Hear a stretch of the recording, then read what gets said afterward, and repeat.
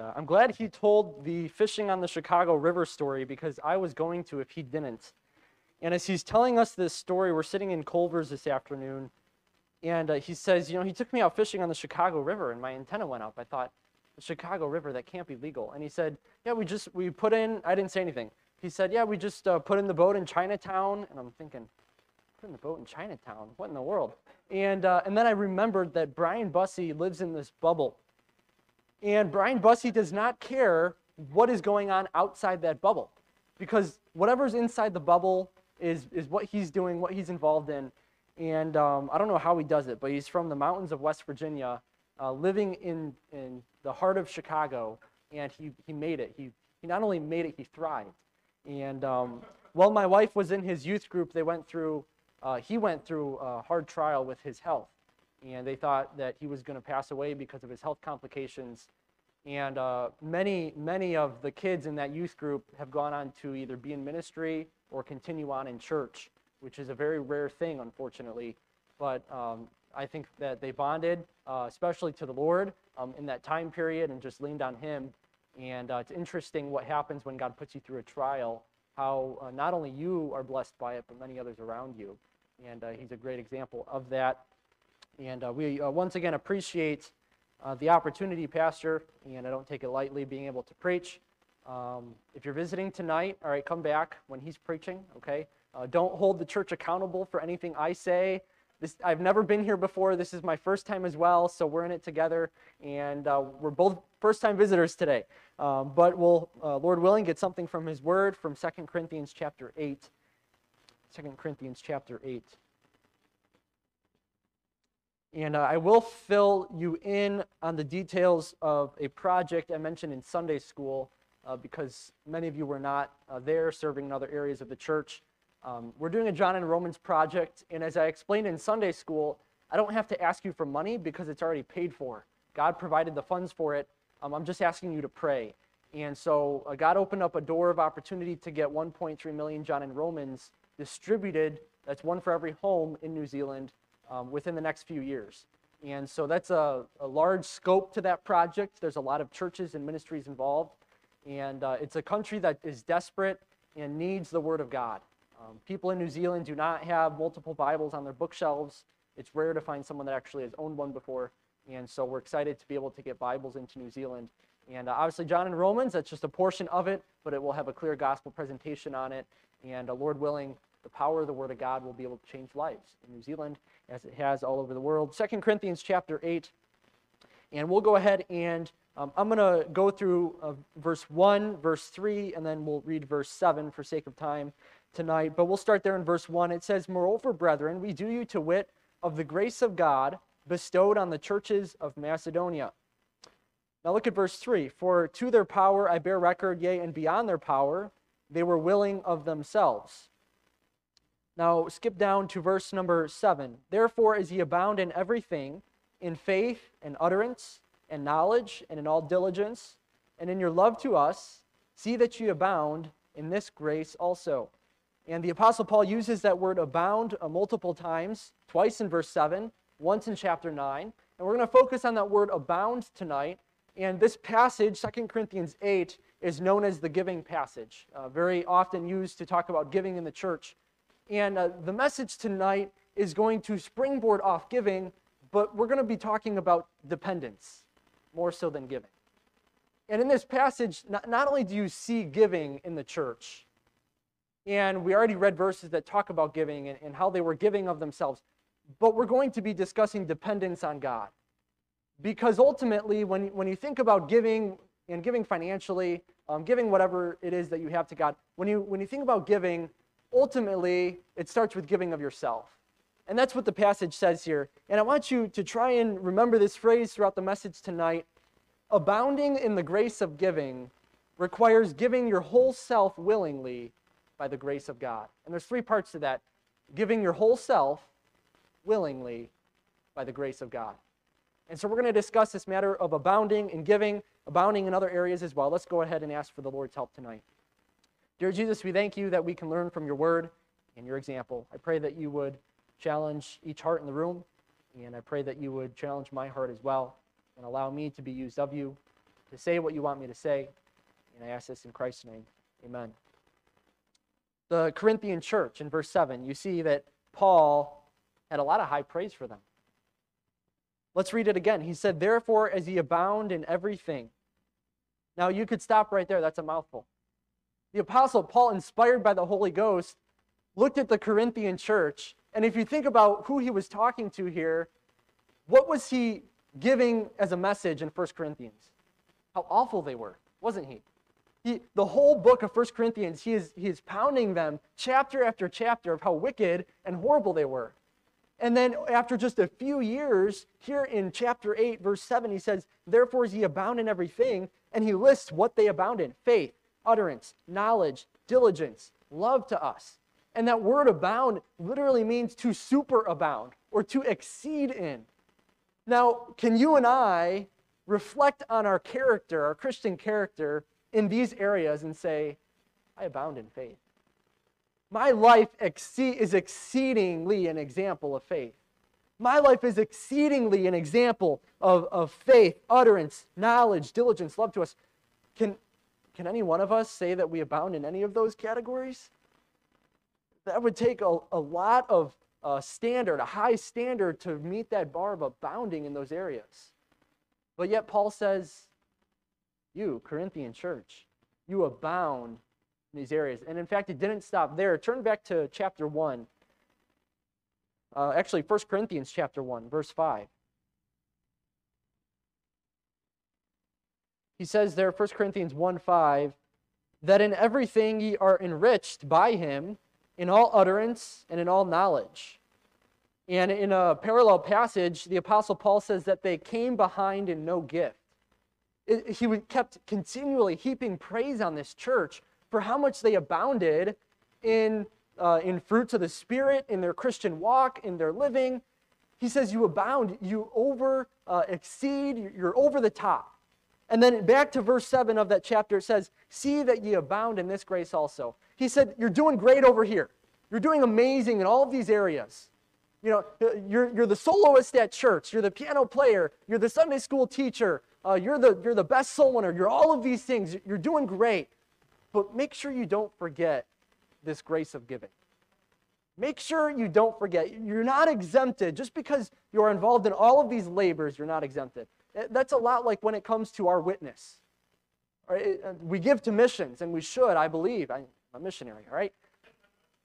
But that doesn't exempt you from witnessing to the neighbor. Right? Just because you put the money in the plate doesn't mean that you're exempt from telling those around you about Christ. And that goes hand in hand. Often it's a lot easier to give monetarily than it is to go across the street and tell the neighbor. Right? At least for me, in terms of boldness and the flesh fighting that, of course. You understand entirely what I mean by that.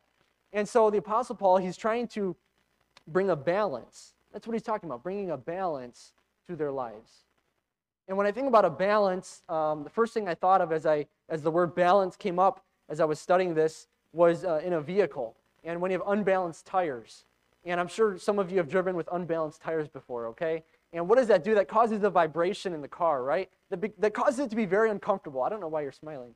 Why are you smiling? Oh, I won't tell that story, all right, for her sake. But it has to do with running over street signs. So, but tires in a car, not flat tires, all right? I'm talking about unbalanced tires. So when you have an unbalanced tire, it causes a vibration in the car because something's not right. Something's out of place.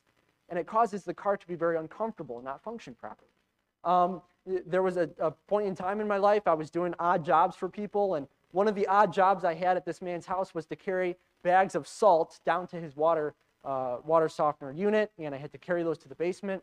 And he'd always want me to carry one bag at a time. And it was so awkward to carry one 50-pound bag in one arm. And what do you got to do? You got to balance it out. It's easier to carry two 50-pound bags. How does that make sense? To carry 100 pounds, and it's easier than carrying 50 pounds. Balance. To have it balanced is so much easier. And in the Christian life, when we suddenly get our balance right, and Proverbs talks a lot about that, talking about balance and unjust balance is an abomination to the Lord. When we have balance in our life, the Christian walk becomes a lot simpler, a lot less complex. Paul here encouraging the Corinthian church to have balance. You abound in all of these areas, but don't neglect the giving. And so that's the groundwork. That's simply introduction to the three areas of abounding. And like I said, we're talking about dependence on God tonight. We see the first part in verse 1. Moreover, brethren, we do you to wit of the what? Grace of God. We do you to wit of the grace of God bestowed on the churches of Macedonia. Now, the Macedonian churches, if you're aware, that was Philippi, Thessalonica, Berea. And these churches, as it says in verse 2, how that in great trial affliction, the abundance of their joy and their deep poverty abounded unto the riches of their liberality. The Macedonian churches were known for being in deep poverty, in deep affliction, and yet they were still willing to give. But why? How is that possible? How is a church or a people or an individual, how are they able to give? And right now we are talking about monetarily to start out. How are they willing and able to give if they're in deep poverty and deep affliction? I think the key is found in verse 1, the grace of God. The grace of God, it's only through His grace. The grace of God was evidenced by their abundance of joy in the great trial of affliction. Oftentimes, someone goes through a trial, and they might talk about how they felt the grace of God in their life. They felt that comfort and that peace. And that was my mom. Recently, my dad had open heart surgery. And my mom, going into it, obviously there's fear. Our family's never experienced a surgery like that before. That's kind of a new obstacle that we faced. And my mom, going into it, had that fear, had that anxiety about it. But the moment she needed it, the day of the surgery, a great calm came over her. And she noted how the grace of God came into her heart, gave her that peace, gave her that calm. She knew that it was in God's hands. The grace of God is necessary in our lives. So as we talk about this matter of giving tonight, we're going beyond the finances, and we're talking about giving of our own self, as we'll see. But where does that start? That starts in the dependence of God. Take your Bible, turn to chapter 9 of 2 Corinthians. Chapter 9, it should be just a page or two over. And in verse 8, it says, God is able to make all grace abound towards you, that ye, always having all sufficiency in all things, may abound to every good work. Now look at verse 11. Being enriched in everything to all bountifulness, which causeth through us thanksgiving to God. Now there's a couple of phrases in here, having all sufficiency, increase the fruits, enriched. And you're familiar with Philippians 4:19, but my God shall supply all your need according to His riches. Luke 6:38, give and it shall be given unto you. So there's a promise from God of provision. Now you and I, when we enter into this matter of giving of ourselves, giving of our finances, there comes a point in time where it becomes illogical what we're giving. Right? It doesn't make sense. It's beyond human reason. You mean you give that to your church? That's what a skeptic would say. That's what an unbeliever would say. You mean you give that amount? You give 10% of your income to the church? How do you live on 90% of what you make? How do you do that? And for you and I, how do we do it? It's through the grace of God. It's through the promise of provision that He's given us in the verses we just read. There is a promise, like He says there in 2 Corinthians 9, 8, and 11, there is a promise of provision. Now look back at chapter 8 and verse 3. For to their power I bear record, yea, and beyond their power they were willing of themselves. For to their power, to their ability, they were willing. But beyond their ability, they were willing. Now, that church, they couldn't give money they didn't have. Right? The Apostle Paul addresses that. You can't give what you don't have. That's common sense. But they were willing to. They said, we're willing to give what we don't have. That's how willing they were. And that'll be our second point. But is that willingness in us? So first of all, that dependence on God, the dependence on the grace of God. There was a man in our church, he's since passed away, a man in our church by the name of Bill Tucker. And Bill Tucker had the biggest heart anyone could have. Bill Tucker had such a large heart. Someone would come to church, he'd meet him for the first time, and they could give him a sob story about how they needed 4 new tires on his car. And after church, they'd go and buy 4 new tires on their car. You know, that was Bill Tucker's heart. He had a huge heart for people, almost to a fault. Because he would get himself into situations that were difficult to get out of because he had such a large heart. I'm sure you guys can think of someone in your life that has that big of a heart. And sometimes they don't have the means to match their heart, right? My brother Joel, he's our youth pastor at our church. He does all the video work and all the graphics and everything. And Joel will give of his time to a fault.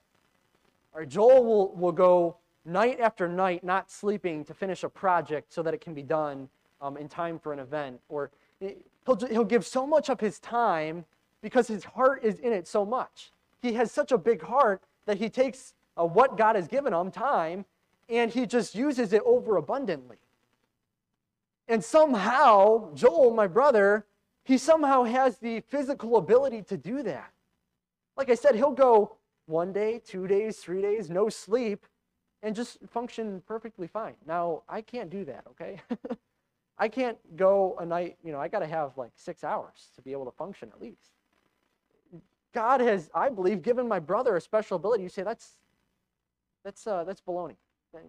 That's crazy, that you're saying God would give him a special ability because he's given that to God. I believe because he's committed that to God and said, God, I'll use my time for you, even beyond what is physically possible. God has given him a special ability to endure that. What is that? That's dependence on God. If you step back and you reasoned logically and said, you can't physically spend 90, 100 plus hours working like my brother sometimes does. You can't physically do that and function and have a successful family and a successful, you could go on and on, but through the grace of God. And I think sometimes we're hesitant to give because we're not yet dependent on the provision of God. Philippians 4:19, it says, my God shall supply your need according to what? His riches. Not according to our employer, not according to a paycheck or welfare check. It's not a dependence on anybody but the Heavenly Father. He works through those avenues, but our dependence should not be on those avenues. It should be on the hand of God. Dependence. Now, secondly, in verse 3, we see willingness. Before we move on, dependence of provision, and then dependence of his presence. Are we dependent on God's presence? If you look at the life of Moses, of Gideon, of Jeremiah, God came to those three men. He said, I have a job for you to do. I have a task for you to do. And they looked at themselves. They said, I'm not worthy. I can't do it. Right? Moses said, I can't speak. Gideon, he said, I'm the least in my father's house. Jeremiah, he said, I'm but a child. All right, I can't go out and preach. So all three of them, they recognized the lack of their ability. And all they had was dependence on God. Why were those three men successful? Because of their dependence on God, their dependence on his presence. In all three of those passages, and you could go home and look at it later, Moses, Gideon, Jeremiah, all three of them were given God's promise that his presence would go with them. In our life, we try and go through a busy schedule. We try and manage the family, manage the job, manage the ministry, and we go through our life trying to do it in our own power and our own strength, when really we need to come to God and say, okay, God, I'm dependent on you. Dependent on you for my strength, for my finances, for my kids, for my provision, for your presence. Dependence on God. God's grace. Secondly, a willing mind in verse 3. For to their power I bear record, yea, and beyond their power they were willing of themselves. Let's skip down to verse 12. For if there be first a willing mind, it is accepted according to that a man hath, and not according to that he hath not. All throughout the Scripture you see when people gave, and they gave willingly, the miracles that happened. David and the temple, right? The people gave so much. Josiah in the Old Testament, the people gave so much. Moses building the tabernacle, the people gave so much that at times they had to say, whoa, hold on. Stop giving. You've given too much. Preacher, have you ever had to do that? No, not yet. Okay. There's one church that we've been to, and the preacher said, I had to stop my people from giving because they had given so much for a need that we had at the church. And that blew my mind. I had never heard that before, that in modern day, the giving exceeded the need. The giving was over and above that it had to be stopped. But how does this happen? A willing mind. In chapter 9, it talks about a cheerful giver. And we pray for that right before the offering. God bless the cheerful giver. We should be a cheerful giver. You can't be a cheerful giver if you're not a willing giver. You have to be a willing giver. All right? You have to be willing in your mind and say, Lord, I am willing. And what does this go back to? The dependence, the grace of God. Grace of God, a willing mind. And then lastly in verse 5, and this they did not as we hoped, but first gave their own selves to the Lord, and unto us by the will of God. So here's where we get to the heart of the matter. Giving of our money, our time, our talents is a symptom of giving our heart to God. That's all it is. It's just a symptom. You know, you go to the doctor and they might try and treat a symptom, right? They might try and put a Band-Aid on it. But until they get to the heart of the matter, the problem's not going to be solved. And oftentimes we try and resolve an issue or we say, well, let me resolve the symptom instead of going to the problem. In this matter of giving, the symptom is that we give our time and our money and our talents. But the heart of the matter is the heart. That's where the rubber meets the road. Matthew chapter 19 in your Bibles. Matthew 19.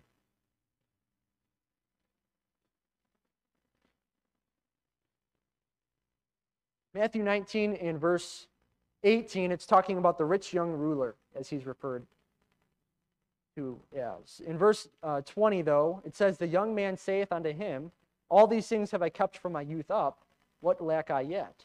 This rich young ruler, in his own words, had kept the 10 Commandments. Now we know he was not perfect, he wasn't Jesus Christ, but he says, all these things have I kept from my youth up, what lack I yet? And Jesus Christ didn't even negate him. He didn't argue with him. He didn't say, well, yes, you have committed this error, you have lied, you have cheated, you have stolen. Jesus Christ cut through that. In verse 21, Jesus saith unto him, if thou wilt be perfect, go and sell that thou hast, give to the poor, thou shalt have treasure in heaven, and come and follow me. Jesus didn't want his money. That's not why Jesus told him to go sell what he had, give it to the poor. Because Jesus would have asked for the money.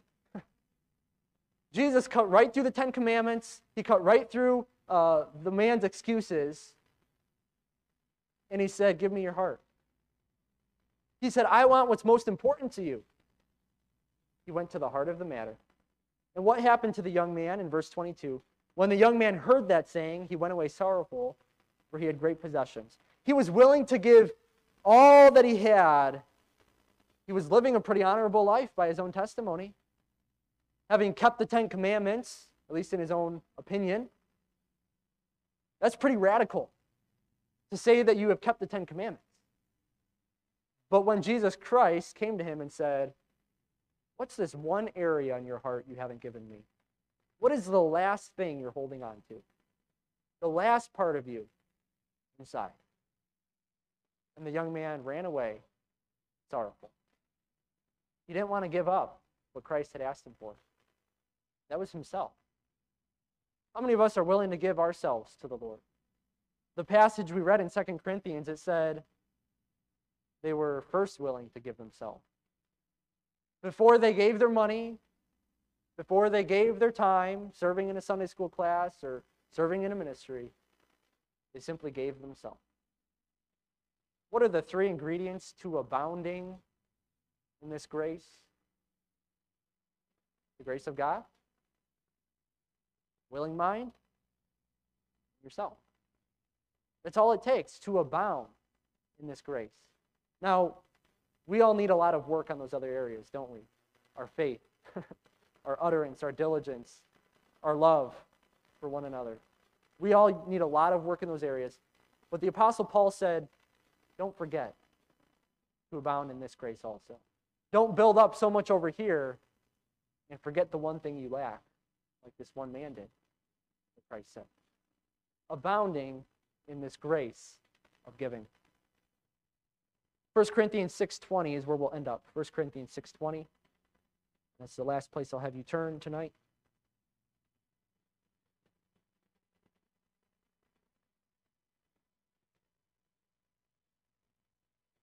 It says in this passage, for ye are bought with a price, therefore glorify God in your body and in your spirit, which are God's.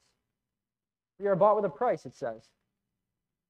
The scripture talks a lot about stewardship. And the best way I've heard to illustrate stewardship is this. I had a preacher one time, he was preaching, and he asked the congregation for a $100 bill. And an 8-year-old boy ran up to the front with a $100 bill. And we were all shocked, right? Because if one of these young men ran up with a $100 bill, pastor would ask where they stole it from. But he had a $100 bill in his hand, and the guest preacher said, I can keep that? I can have that? And the young boy said, yeah, sure. And we were all shocked even more that he would give it to the preacher. And the preacher said, why were you so quick to give this to me? And the young boy said, you gave it to me before service. And we all chuckled. And the preacher said, that's stewardship. The young boy knew where it came from. He knew whose it was. So he was so willing to give it. You and I, according to 1 Corinthians, were bought with a price. We're not our own, Scripture says. So why do we hold on to our life so tightly? Say, well, God gave this to me. He gave it to us to manage, not to own. A steward is supposed to look back to the master and say, Lord, how would you want me to manage my life? How would you want me to manage my family and my finances and my time? Are we stewards of what God has given us? Or are we owners of what God has given us? You're bought with a price. Therefore, glorify God in your body and your spirit, which are God's. Matthew chapter 6 talks about, for where your treasure is, there will your heart be also. And you hear a lot about investing financially into a church or into whatever it might be. Whatever you put your money into, that's where your heart's going to be. And I believe that. But I believe it's a double-sided coin. I believe that not only where you put your money is where your heart's going to be, but vice versa. And I think of it like this. I think of it like a sports fan. And I'm a Blackhawks fan. Our family is. And so you think of a season ticket holder and what kind of money is spent for that. A fan of a sport, their heart is in it because maybe the team is winning or doing well. And so what do? They go and they buy those season tickets, right? And so where their heart went, that's what they invested their money into. And so now they're financially invested, and 10 years down the road, as happens with sports teams, especially Chicago ones, they're no longer good anymore, right?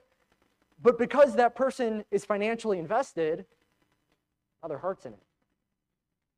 So their heart is in it because they invested financially. So it's a double-sided coin. So not only where we put our treasure, that's where our heart is, but where we put our heart, that's where our treasure is going to be. And it goes both ways. Are you giving? Are you abounding in giving? I'll read that phrase one more time and we'll close. Abounding in the grace of giving requires giving your whole self willingly by the grace of God. And I hope you don't walk away tonight just thinking of the financial. Although this month, I believe it's important to emphasize that as the grace giving cards indicate. And preachers ask you to pray for that. And I encourage you as well to pray for that. It's amazing to see what God can do collectively when individuals get on the same page with the Father. You think, how can a church support this much financially, this many missionaries around the world? How does that happen? It happens through the unity of the church, each one seeking God's will. And I encourage you to consider this financially, but more importantly, first, give yourself. Give yourself, because you'll never willingly give money, time, talents, if you don't first willingly give yourself to the Father. Let's bow for prayer. Dear Jesus, we thank you for your sacrifice in giving to us. And you didn't stop short of giving your time, your talents, but you gave us your life. And Lord, you simply ask that we give our life back to you and be a living sacrifice. I pray that each one in this room, myself included, we would take that challenge. We would give ourselves willingly by your grace. It's only through your grace. Pastor comes. It's about a nice close this evening. I want to ask a few questions by way of invitation here. First, I want to make a statement. Don't forget where you've come from. Don't forget whom you belong to. I'm not talking about your hood. I'm not talking about your rough background. I encourage you, don't forget that. Learn from that and improve all that. But I'm talking, remember who's purchased you. The blood of Christ shed purchased you. It pays for your sin. And so if you've been saved, you belong to God. If you've trusted Christ as your Savior, you first and foremost, you've been bought with a price, and that price was great. With heads bowed and eyes closed this evening, have you given yourself back to God? Have you acknowledged, God, you purchased me. Lord, I'm so thankful and appreciative for what you've done for me. And out of appreciation, Lord, I give my heart back to you. That's the ground that God desires to work with. That's the ground that God can work with. And I want you to consider that. What a powerful thought, what a powerful truth there. Thank you, Brother Josh. With heads bowed and eyes closed, though, we're going to have a time of invitation at the end of the service here. It's an opportunity to reflect on the message, the Word of God. And with heads bowed and eyes closed, let's all stand. Let's all stand. Maybe the Lord has spoken to your heart in some capacity. Maybe it is that you've not given your heart back to God. Maybe you're not fully surrendered. Maybe you've taken your eyes off of God and you've been focusing on the circumstances around you. Hey, look to Jesus. Look to Jesus and live. With heads bowed and eyes closed, maybe you need to give your heart to the Lord. I want to encourage you, take a step up the aisle, come to this altar right here. Bow your knee and say, God, if you've never done it before, God, I give myself to you. I yield myself wholly and fully to you. It ought not be that it's just kids coming, but praise the Lord for that. Maybe you're here this evening and there's that area. You say, I'm fully surrendered, Pastor Sam. I am fully surrendered, but are you? Why don't you ask the Lord as we sang Psalm 139, search my heart and know my thoughts and see if there be any wicked way in me and lead me in the way everlasting. Have you done that today? Did you do that this morning before you came to church? Did you do that this afternoon? God, search me. Have your will. Have thine own way.